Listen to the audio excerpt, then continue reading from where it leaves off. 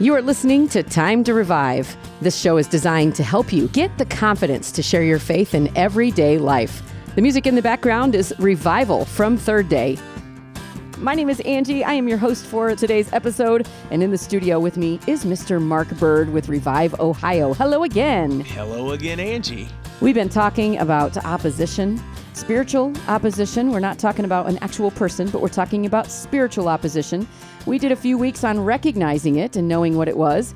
We did a thing last week about responding, especially as it comes to current events, because we've got a lot of current events that we are responding to, or we should be responding to in a very Christian way. And now, here's the tough one, Mark. Yeah. I think we could talk on this one for a long time. Now we're going to be talking about how do we respond to people? Right. And are we really in opposition to people?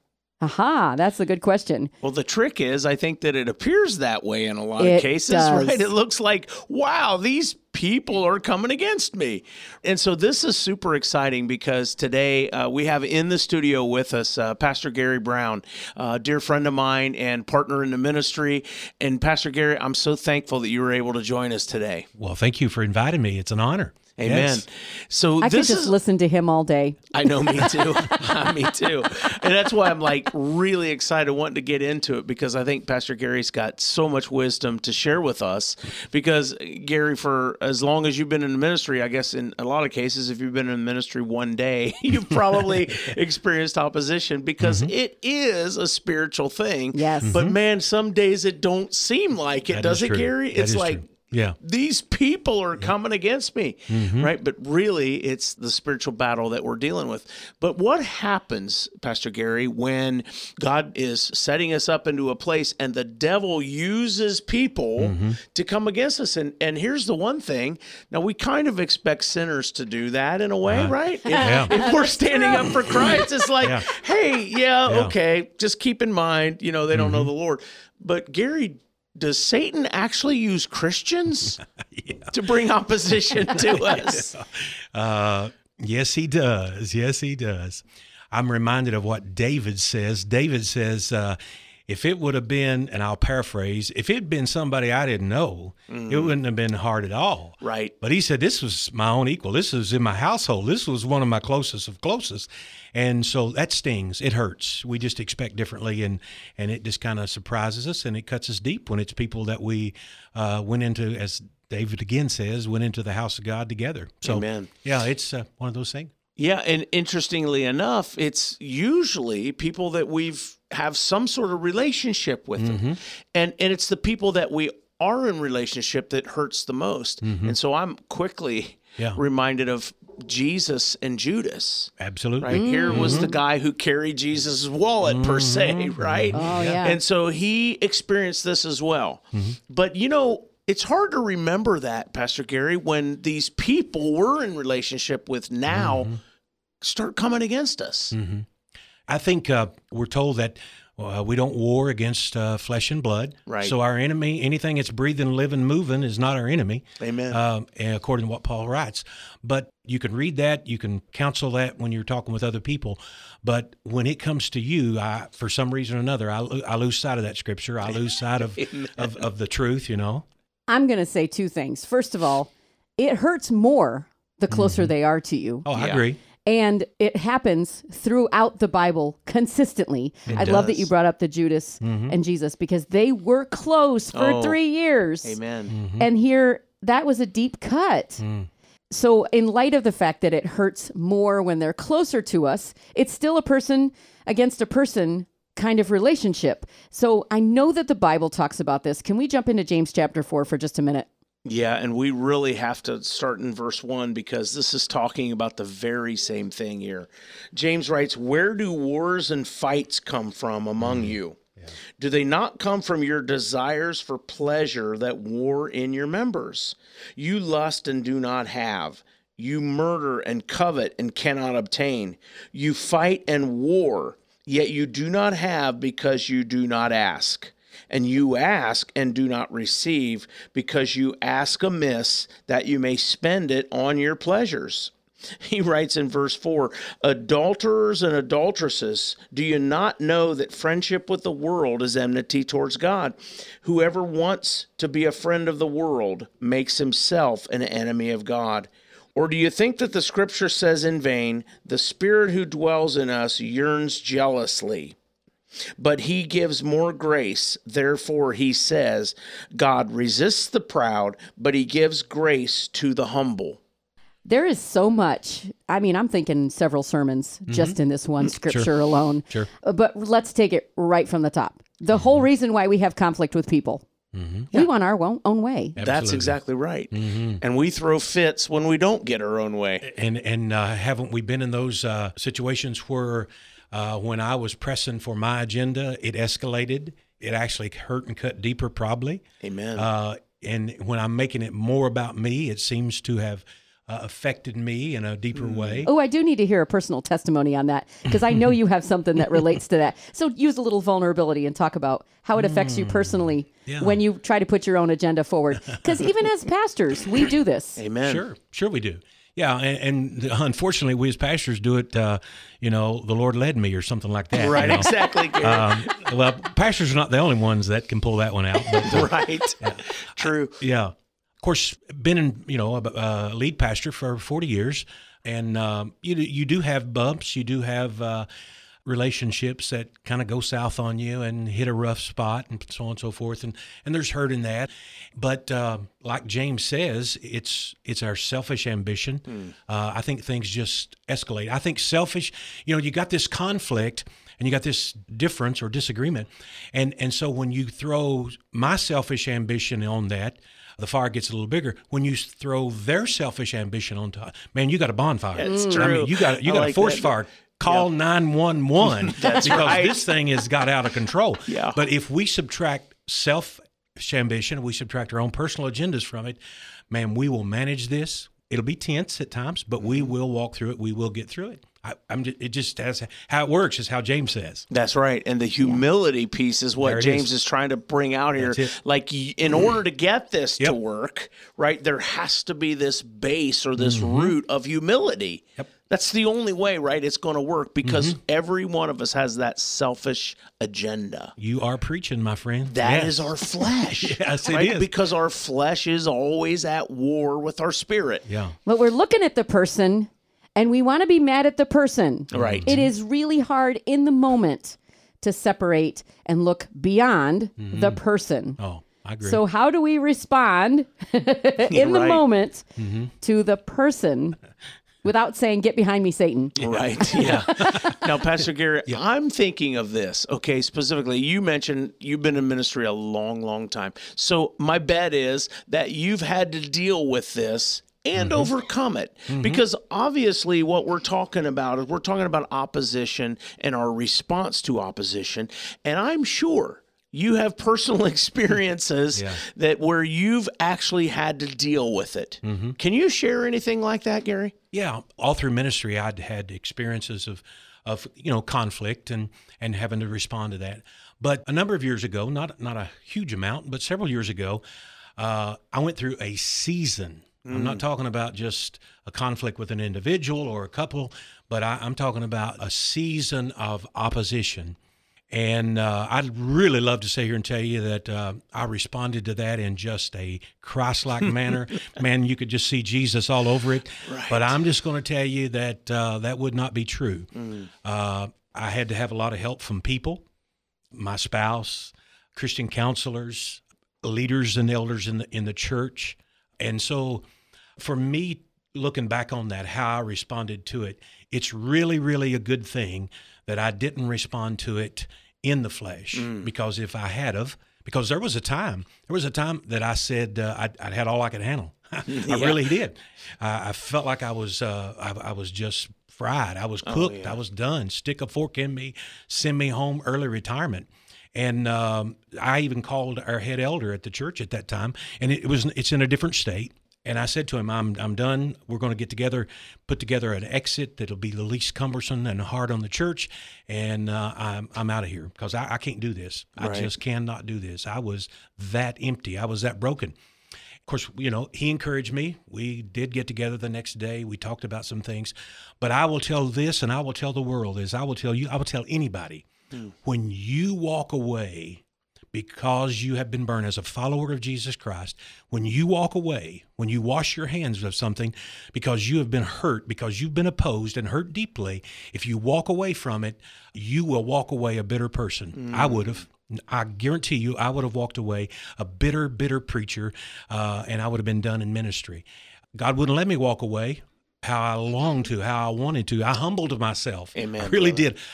I won't say I humbled myself. No, actually, my experience humbled me. That's a good way. My experience humbled me. It crushed me. And so God allowed me to remain, work through it, pray through it. I even met with the leadership of some of those that led in that opposition. We had conversations that was civil. And so it came to be a very positive thing.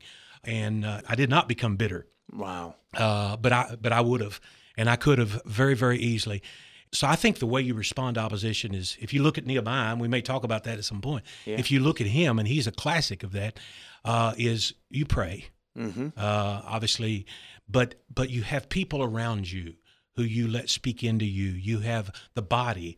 Let the body come along beside you. If it had not been for the body, what's interesting, this individual that was the head elder that I had a conversation with that really, I believe, was greatly responsible for saving me in the ministry, was I had his funeral a few years ago, about 3 years ago. Actually, I drove back from being here in Bellefontaine. And I called him my gap stander, my valley walker, amen. My burden barrier. I mean, he was all that. He was all that to me. That's awesome. Pastor Gary, you had mentioned the example of Nehemiah, and I love that. And I would love to dive into that a little bit, because if anybody knew and understood opposition, it was Nehemiah. Amen. And not only did he understand it and experience it, but he overcame it, because ultimately that's what we want to get to in this life. Because again, Jesus said, in this life, you shall have tribulation. Like, that's his promise, and we will have that. But what happens is the ability to overcome these situations and this resistance. And Nehemiah sure did that, didn't he, Gary? He was carrying out God's vision. Right. So just point number one, when you embrace God's vision, not your own selfish dream, Right. but when you embrace God's vision for the kingdom, expect opposition. Right. Expect it.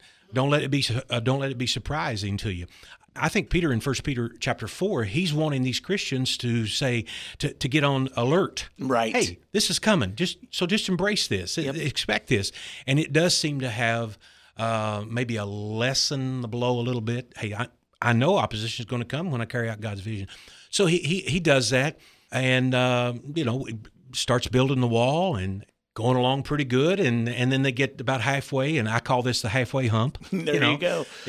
And so what you have is you have opposition from without. Right. Now we got weary workers within, and we got opposition from within. So that's a mess. That is a mess. I mean, that is a mess. And then when you think about his response, when we say he just went to the Lord in prayer, he went to the Lord in prayer, we say that and it's almost like a tongue-in-cheek thing. Okay, yes. It's but no, to go to the Lord in prayer when you're facing opposition, it's not a tongue-in-cheek. It's not a Lord, lay me down to sleep, bless my soul to keep, and all that shallow stuff. Right. No, we're letting God, really, when we're praying, we're letting God speak to us. We're letting him remind us of this is my vision. I told you there would be opposition. Right on. And, you got some things done, but you got some more things to do. What I love about the story of Nehemiah is that you're talking about that halfway hump. We've got this opposition from outside. Right. And we're so quick to say those guys are after their own things. They want their own way. Right. And that was what the opposition was. And this is what we do all the time is we say, those guys are trying to get their way. We forget to look back at us once again. Yeah. Now, Nehemiah wasn't in the wrong, but we don't act as spiritual as Nehemiah all the time. That is true. Yeah. And the piece of it that we're illustrating here is Nehemiah was able to overcome, not because he threw up a prayer, but he truly did what James said, and he drew into God, right? And he resisted the devil and the devil, right? And so God showed up, answered Nehemiah's prayer, and reconfirmed. Yes. That's the cool thing about this is God reconfirmed, yes, I've called you to this. Yes, I've given you this vision. And yes, I want you to complete this wall. But sometimes we see that opposition and we start doubting. Right. And even he went through those periods of doubting. And so that's the thing is that we need to remember what God showed us in the beginning. It was a blessing that he got the confirmation. We don't always get that. Right. Well, what was the guy said? And I may not remember his exact quote, but let's not give up in the dark what we saw in the light. Exactly. That's not. There's somebody else's quote. It's not mine. But, I've heard it too. Yeah, but and so that's what happens to us, Angie, when we hit the halfway hump and things get dark. Man, that vision that was once so bright, we start wondering, did I miss it back there? That's right. Isn't that interesting? Did I miss it back there? Lord, where did I go wrong? Amen. And the Lord said, no, you didn't go wrong nowhere. This is opposition, and you need to expect this. And this is where we get into verse 7 of our scripture. Submit to God. Yes. Yeah. And that is the key. Submit to God. Yes. Yeah, draw nigh to God, and He'll draw nigh to you. Yeah, right on. That's good. And so, Gary, take us through kind of the rest of the story with Nehemiah then. Now, he persevered. He had to begin to persevere, right, in the midst of this opposition. Yeah. So he had to submit himself to God. He had to resist the opposition, and then the Lord took him through the rest of it. If you want to evaluate your ability to lead, if you want to evaluate your ability and who you are as a leader, if you want to evaluate that, just reflect on how well you lead when you're out front seemingly by yourself. Oh, my gosh. I love that. Because Nehemiah initially was kind of out front seemingly by himself. We sometimes think we're great leaders because we have a great vision. Well, that's good. That is. I mean, but you're a great leader when you can lead against opposition, when you respond to it, and when you can lead through it. And so Nehemiah led through the opposition, weary workers within, Sanballat, Tobiah, all these yahoos without, and he led. He finished the wall. He built the wall. Here's something that I get from Nehemiah's story: is sometimes you just got to take some drastic measures. Ooh. And one of those drastic measures is he armed part of his crew. That's it. I mean, he really did arm part of his crew. Now, I'm not suggesting by no means that any of us take up arms against our opposition. I'm not suggesting that. Let's be very clear. But I am saying that we may not take up arms, but we better be sure we have on the armor. That's it. And so I think that sometimes is why we don't lead. And I would tell you, watch how people responded to this drastic measures that he took. Right. And they were on board. They were on board. I love the spiritual picture of that because we do want to arm those we're leading spiritually for sure. Sure. Right? Putting on the whole armor of God. Yeah. We want to arm them. And I think that's a beautiful picture. Now, he physically did it. Yeah. Right? Which he needed to because the opposition was physical. Right. Or at least the threat of it was. But Sure. spiritually, I think that is valid to what we go through today. And it helps remind us that we wrestle not against flesh and blood. Absolutely. But it's a spiritual battle. It's good stuff, Mark. So the key is here, I'm thinking, Pastor Gary, Nehemiah did not just rely on his own vision. He got the vision from the Lord. He went back to it. He revisited. God got him over the hump again, right? Right. He began walking it out again steadfastly, started equipping his leaders, giving them more tools to succeed, right? In this case, it was physical protection. Right. But then he continued to walk out that vision. Now, I guarantee you, Pastor Gary, he had to walk that out by faith.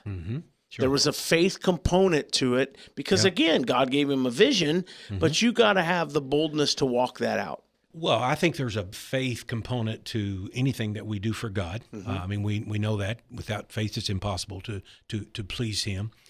Over the years, you learn that, and I say sometimes to some of our younger guys, just remember the message's potential doesn't lie within how well you think you did, or how anointed you feel like you was. And so I can, I encourage the power of vision or the freshness of vision. Yes, you feel it in the launch, and its initial casting of it. But I've learned that the vision is just as real at the hump, or it's just as real 6 months into it. It's just as real when everybody is kind of, I won't say everybody, but a lot of people are backing away from it. Sure. And of course, one of the things, and this is a line from someone else as well, but vision, it always leaks. Vision always leaks. And again, this I think is a good test of leadership is when it's leaked. Yeah. And it leaks in you. Okay, boy, if it leaks out, you're in trouble as a leader. Right. But it leaks in you, and you have to restore your passion for it. And again, we keep going back to this, but if someone were to ask me, what's the most significant thing that is going on in your journey of faith right now? I would say, hands down, no questions asked, immediately is my personal worship. Is just sitting at the feet of Jesus. Amen. I am just learning so much about him by just looking in his book, taking the time, spending the time. And so, and I think that's where vision is rekindled. I so agree, Pastor Gary. I'm thinking about the leaking piece, and I think about the whole entire wall, right, that they were rebuilding, the whole entire wall. There were probably different parts of the wall that were at different levels of completion. Right. And so you could look at it like that, where Nehemiah might have said, in this quadrant or this section, it's leaking, right? Or it's a little weaker or something like that. And so he had to have the vision to keep it all rolling. And even though parts of it was, quote unquote, leaking or not coming along as fast, he had to keep persevering. He had to keep pressing on. So when opposition comes to us, right, it's that perseverance, knowing that God called us to it initially. Yeah. Number one, he called us to us. And then number two, he will empower us. Again, I'm reminded of Ephesians 6, right? Be strong in the Lord and in the power of his might. And so if we stay connected to that, how do we stay connected to it? By sitting at his feet. Now, isn't that a paradigm that is so hard to fathom? Like, you want to get strong in the Lord, sit at his feet. It doesn't make human sense. But it fills us with him. Yep. Right. And then he responds to those people instead of us. Yeah. And then I always pray that people will hear and see him before they hear and see me. Yeah. But then I realized he's in me, so I'm working through that. And it reminds me of an old song. It says, the victory is ours when the battle is the Lord's. Yeah. I'm reminded of that because, see, that's what this perspective is. Like, this opposition is coming. So it's funny because in James 4 here that we just read, verse 2, it says, you do not have because you do not ask. And it says, you fight and war. That word war means battle. Yeah. So you fight in battle. Well, the battle can be won if the victory is the Lord's, if you give that battle to the Lord and allow him to win. Okay, so I know you guys are into this great Nehemiah conversation, but I'm going to rein you back in. All right. And I'm going to say, let's do some more practical application, because I love the story of Nehemiah, and I'm like, yeah, this has got some really great things about leadership that you can learn, and definitely about how to continue in the midst of opposition. But I'm still staring at this person who is opposing me, and I need to know what to do next. So let's get into some practical stuff. Okay, the thing we have to remember, first and foremost, is that person that's standing in front of us is simply being used or lied to, correct? He is a pawn of the enemy. Yes. He is and it's not, we're not saying they're possessed. Oh, no. Just, hey, let me tell you, I can tell you, let me just confess here, looking back, at the time I didn't realize it, but looking back, there's been times that I have allowed the enemy to discourage someone, and I didn't realize I was doing it. I really didn't. Because you believe a lie that he's telling you. I was deception. Or like they say, you partner with something that he's saying and you agree with it. And as soon as you agree with something that's of the enemy, then you're down that rabbit trail. There you go. And back to the scripture, I mean, it does say that we are doing it because there's something inside of us that wants our way. So let's tackle that. Let's tackle the fact that there's something inside of us that is trying to be right. How do we get past that one? Well, let's just say, Angie, for the sake of example, let's just say that in our hearts, whether we admit it or not, we've made them our enemy. Let's just say, someone opposes us, and so in our hearts, we're hurt. Yep. And we have this shade of darkness that says, well, they're my enemy because they're opposing me. And you know what? I'm trying to follow the will of God. I'm trying to seek out and follow the Lord's calling and his vision. Well, and more so, I believe I'm right. Exactly. Well, that's what we obviously do. And so I want to explore that for a minute through the scripture here in Matthew chapter 5. And it says, verse 43, you have heard it said, you shall love your neighbor and hate your enemy. But Jesus says, but I say to you, love your enemies and bless those who curse you, and do good to those who hate you, and pray for those who spitefully use you and persecute you. Yep. There you go. So even if, Pastor Gary, we feel that, because that's what we're talking about, practical application is feelings, but how do I feel? Yeah, right? sure. That's what we do. We whine. And practical application, okay, well then let's just call him an enemy then, right? An enemy of, like, you're opposing me in the work of the Lord, for example. And Jesus is saying, well, if that's the case, here's what I'm telling you to do. Love your enemies, bless them, and pray for them. And I'm going to tell you something. It's awful hard to stay in that shade of darkness place when you're praying. It's absolutely true. It's it's nearly impossible. It is. You may not make them your fishing buddies, as I say, but I will tell you this, that anger, that bitterness, that ugly, dark stuff that you feel toward them as you're praying, it kind of has a way of escaping us. And that's where you're fighting against, the principalities. As soon as you start doing something of God, it's fighting against those spiritual darkness. So going back to a few years ago, as I was sharing this story with you all about opposition, I did feel like, there was some anger, there was some stuff in there that was just not like Christ, and he was reminding me of that and helping me to walk through that, and I was praying. I was praying for the person that was the kind of the ringleader, shall we say, of leading the charge that was against the church and the current leadership and myself, and so I call him up and I say, hey, let's have lunch. I can tell you that was a very nervous day. I bet it was a very nervous day. We met for lunch. I won't say it went great. I'm not going to tell you we hugged because we didn't. I'm not going to tell you that we buried the hatchet but I will tell you this. Ever how that was received on that end, but I do know on my end there was a release. There was just kind of a breakthrough for me.